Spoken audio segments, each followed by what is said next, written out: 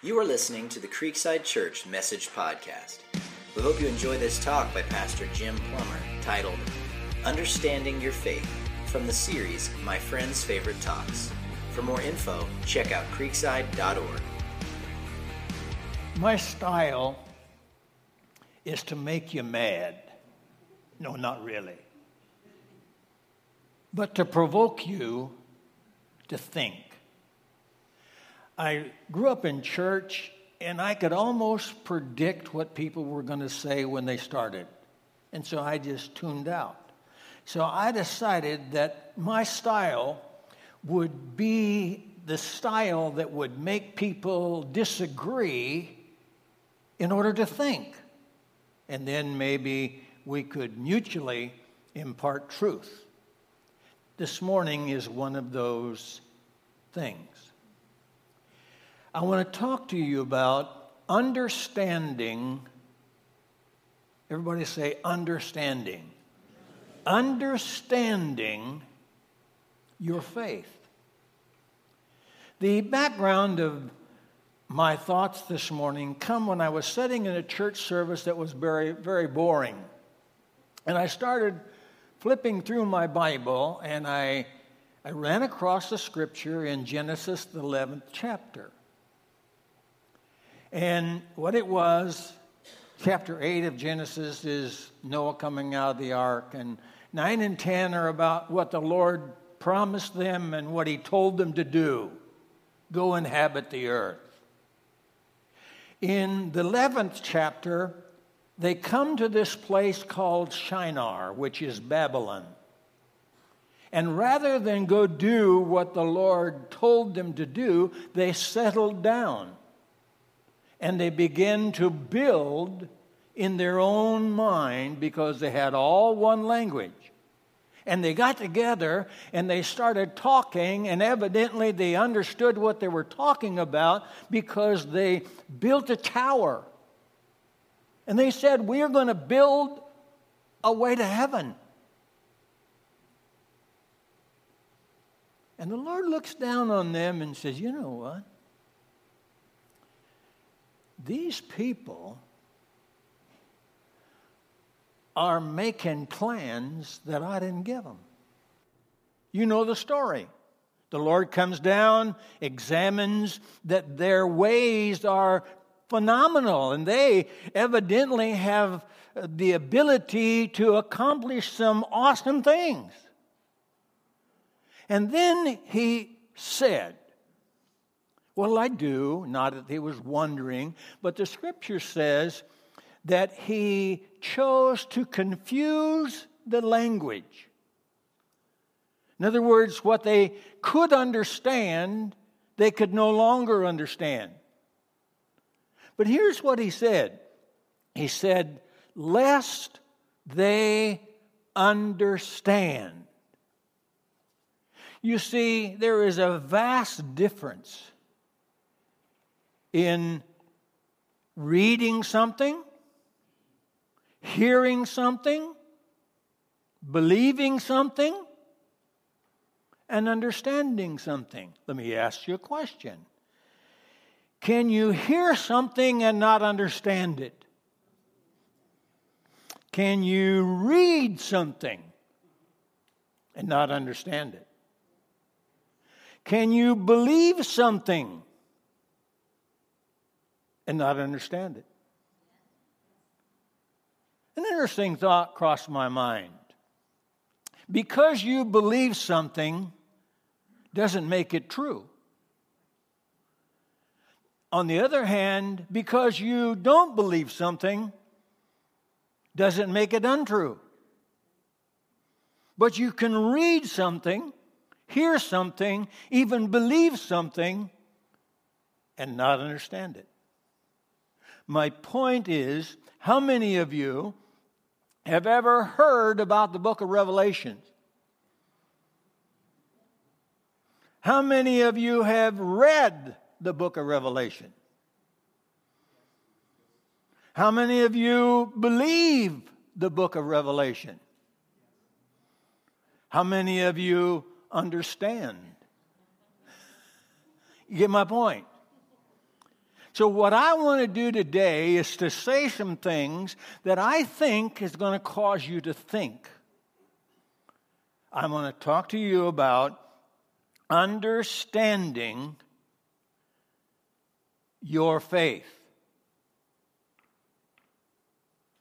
Every person in this room,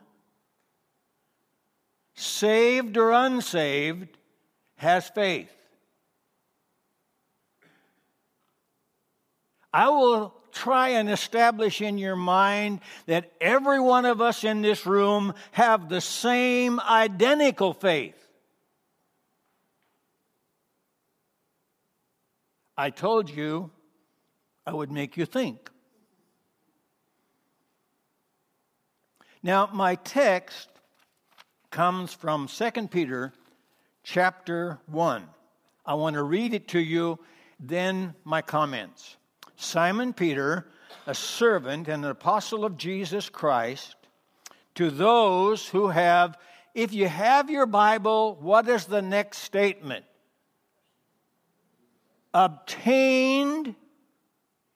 To those who have obtained like precious faith with us. Say that with me. Like precious faith with us. To those who have obtained like precious faith with us. By the righteousness of God, our God and Savior, Jesus Christ, grace and peace be multiplied to you in the knowledge of God and of Jesus our Lord, as His divine power has given us to all things that pertain to life and godliness through the knowledge of Him who called us by glory and virtue, by our faith now, by which have given to us exceeding great and precious promises, that through these promises you may be partakers of the divine nature, having escaped the corruption that is in the world through lust. By the way, what was Adam's sin that all of us suffer the consequence of? It was lust. He lusted after something that God forbid him to have. And as a result of that, he passed on to us an Adamic nature that desires in our physical, fleshly person, desires sin and everything that is evil. But what I want you to notice that he has given us precious promises that allows us to be a partaker of His divine nature, which enables us to escape the corruption of the world that is through lust. But also for this very reason, giving all diligence, add, everybody say add. Through diligence, add to your faith that you have obtained. Add to your faith, get this now, virtue, to virtue knowledge, to knowledge self-control, to self-control perseverance, to perseverance godliness, to godliness brotherly kindness, and to brotherly kindness love. What does he say? He said, I have given you this faith. Here's what I want you to do. I want you to add. Now, the word add means nurture. Nurture the faith that I have given you, and here's how you nurture your faith. He lists 7 things. I'll comment on them later. It says here, For if these things are yours, these 7 things, and abound, you will neither be barren nor unfruitful in the knowledge of our Lord Jesus Christ. For he who lacks these things is short-sighted, even to blindness, and has forgotten that he was purged from his old sin. What happens if you don't nurture that? Then he says, therefore, brethren, be even more diligent to make your calling and election sure, for if you do these things,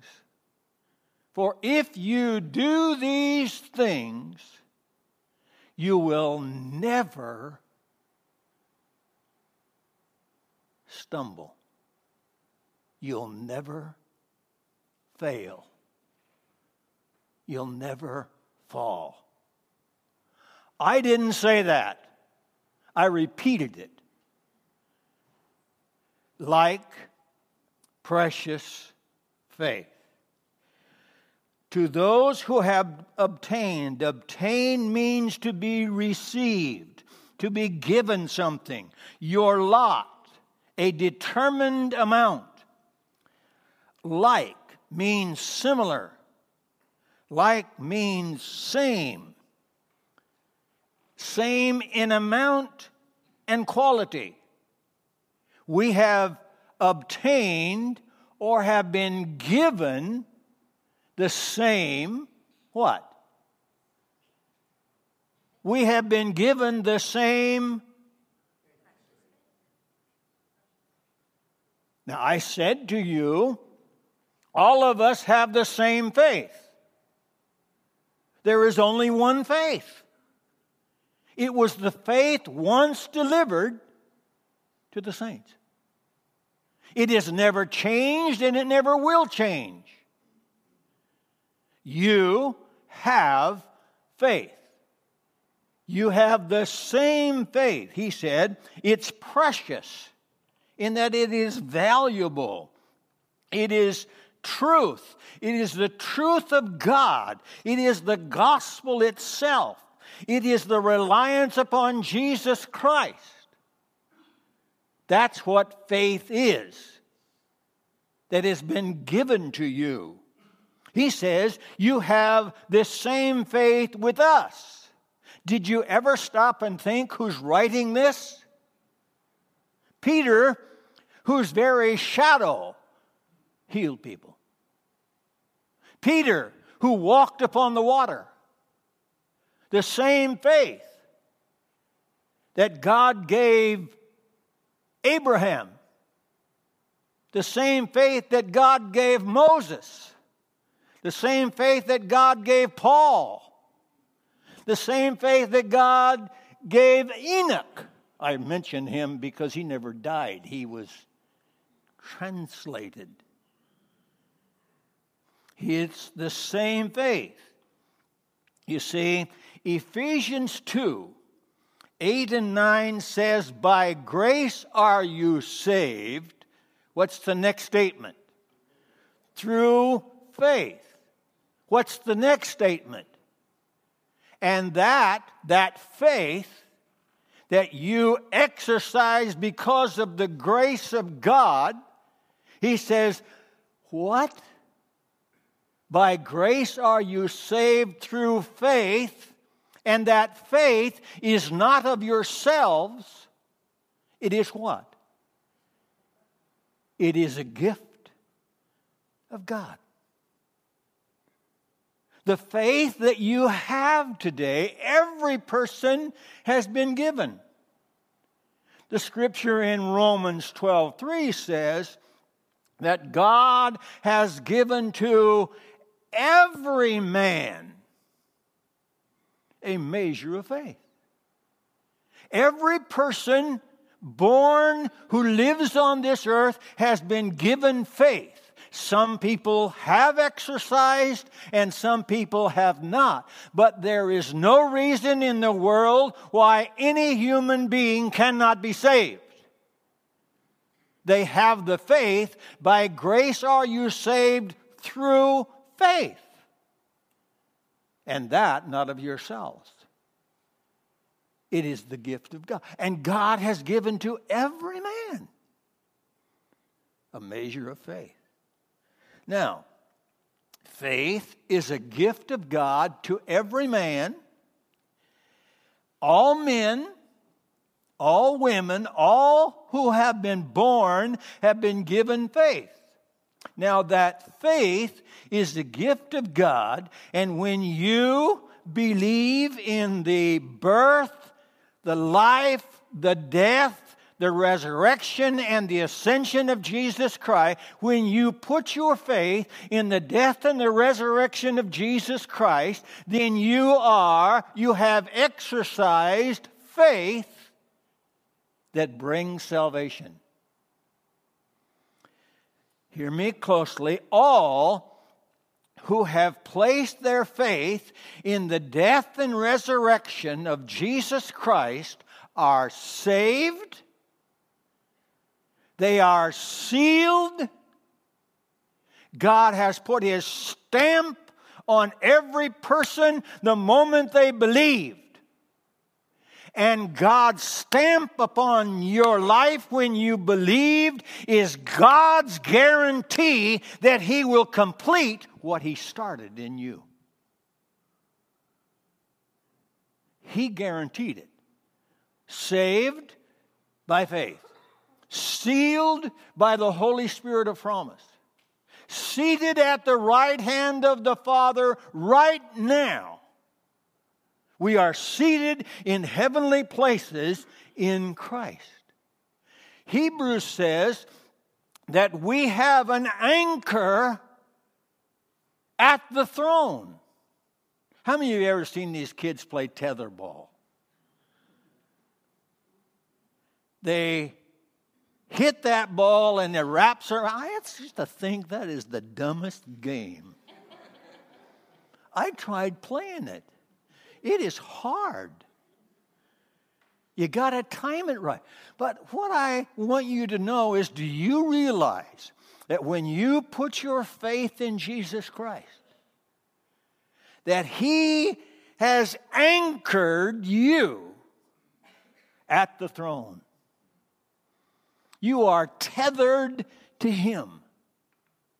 And one day, faith is going to be realized, and we're going to be in the presence of Jesus Christ. We'll be there because of the faith that He has given to us. Quickly, let me move on. All of us have obtained the same portion of faith.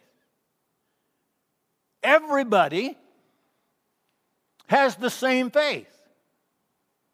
All of us have obtained that faith through the same process. Through the righteousness of Jesus Christ. He who knew no sin became sin for us that we might be made the righteousness of God. You see, when you put your faith in Jesus Christ, hear me closely. You are declared righteous, not by anything you can or will ever do. You are declared righteous because God sees you in the absolute righteousness of Jesus Christ. He declares you righteous. You don't feel righteous, you don't live righteous, but that doesn't change the fact that God sees you in the absolute righteousness of Jesus Christ. You see, we all obtained it through the same process. All of us have obtained the same position. We are seated and sealed and secure because we are in Christ, God's appointed instrument of redemption. When you place your faith in Him, you become part of Him. And He is seated at the throne. All of us have obtained the same provisions. He has given us all things, listen to me, all things that pertain to life and godliness. Do you know that God has already provided in your faith everything your life will ever need? He's already provided that in your faith. He has given you all things that pertain to life and godliness. Everything necessary to make you a godly person is in your faith. He has given us that provision. He has, hear me, He has given us precious promises. Now that precious promises, he said, whereby that divine nature, you see, when you were born again, God placed, I don't want to fall off of here. God placed the same nature of Jesus Christ in you.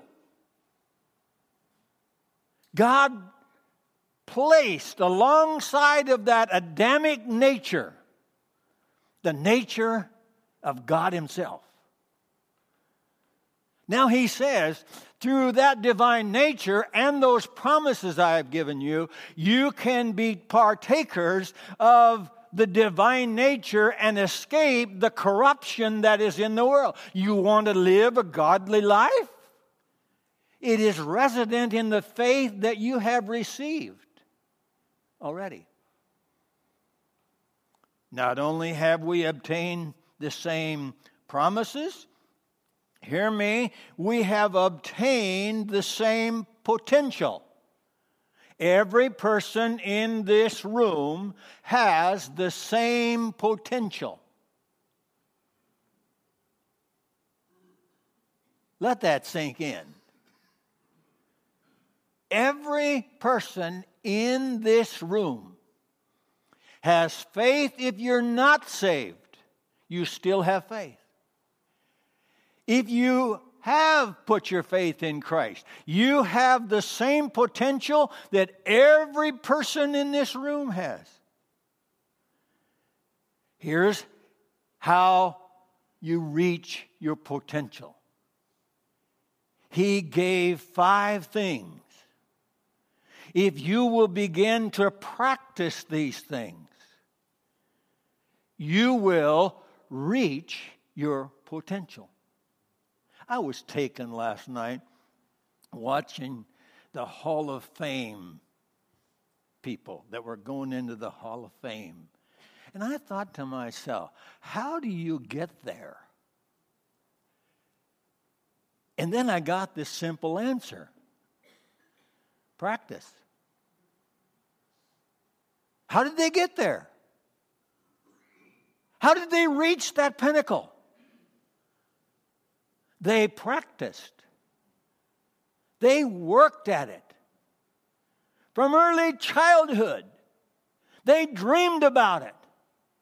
They practiced it. And when they practiced it, they got better and better and better. Then when they got to the top, they kept on practicing. Every person in this room has faith. Every person in this room has the same potential. How do you reach your potential? You practice. Practice what? He said virtue, which means make good moral choices. Through knowledge, follow what you know. And amazingly, if you follow what you know, you will get more to know. You grow in knowledge when you apply your knowledge. He said, practice self-control. Now, I had really strict parents. I don't want to make you feel sorry for me, but I tell you what I could. I thought my parents were the most inhuman, ungodly. But you know what they taught me? They controlled me. They disciplined me. The other side of that was, it's been pretty easy for me to control myself. If you ask me how to cure the problems of all our culture today, I'd take every man. I'd stand him in front of me. And I would say, you are the spiritual leader of your home. It is not the church's responsibility to train and disciple your kids. It is yours, Dad. And in my opinion, any father who doesn't teach his children the ways of the Lord, you finish my sentence. I don't want to offend you. But at the end of this journey, you will determine for yourself that you have failed your children. Don't misunderstand me. Every father in this room has the potential to be a godly father. Your children will follow where you lead them. Hear me. Self-discipline to practice perseverance, that means to be earnest continually, not on Sundays. Practice godliness, which is holiness. Practice brotherly kindness. Listen, I have 11 brothers and sisters. It is hard to practice brotherly kindness. But you know what? I love the people of God. I love the churches that I pastored, but there was something unique about the love that I have for my brothers and my sisters. That's what he said. You can love everybody in this room, but you don't love them like you do your own. I can't explain the love of a family. He said, practice brotherly love. And then practice charity. That means be good to everybody. You see, he said, add to your faith. You have been given this faith. He said, this is how you add to your faith. This is how you will reach the potential of your life. But there's a payoff. He says, if you do these things, say it with me, if you do these things,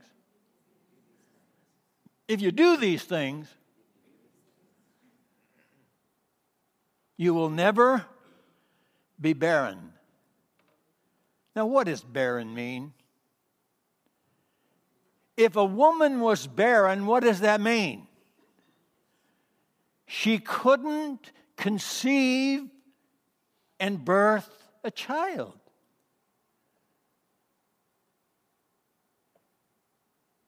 If you do these things, you won't be barren. You won't be unable to conceive what God has for you. You will not be able to bring forth. I have this idea that I believe that God has got the most creative ways to reach lost people. And He just loved to open that to a church and to a people who could conceive,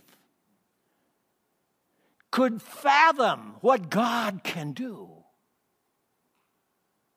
He said, you'll not be barren nor unfruitful. You see, that means you can be fruitful. And that word fruitful doesn't just mean bring fruit. It means to flourish. It goes on to say, I have to be done in what, 5 minutes? 10 minutes? No, I'll get there. Okay. He says you'll never be short-sighted. That means blinded to the future. You can look down the road and say, I'm not going back. I'm going forward because I have learned to look down the road and know where God's taken me. On the other hand, you'll never fail. They're sort of built into the philosophy of the church that somehow you're going to fail. So just get up and walk again. You understand? Somebody stumbles, well, you know what? That's sort of expected. That isn't what the Scripture says. If you do these things, you'll never fail. Say that with me. You'll never fail. You'll never stumble. I didn't say that, folks. That's what the Word said. Conclusion is, do you know that every person in this room has faith? If you're not a born-again believer, you already have the faith. All you have to do is exercise your faith. Exercise your faith. You don't have to believe the whole Bible. Someday I hope you do, but you need to believe in the death and the resurrection of Jesus Christ. Why? Because that's the defeat that Jesus took to sin. And when you put your faith in Jesus Christ, the faith that you already have, you're born again. How do you do that? The Scripture says we read it, we hear it, we believe it in our heart, and we confess it with our mouth. He said if you do that, you'll be saved. Secondly, if you're a child of God, learn to appropriate God's Word. Read God's Word. When you see a promise, remember He's given us these precious promises. Remember that God has already given us all things that pertain to life and godliness. I sort of feel like I slap God in the face when I ask Him for something He's already promised me. If you read God's Word and you see God's Word, a promise in God's Word, you have a choice, you see, to appropriate that for your life. You see, be intentional about your faith. I believe God wants every believer to be fertile, fruitful, flourishing, and failure-proof.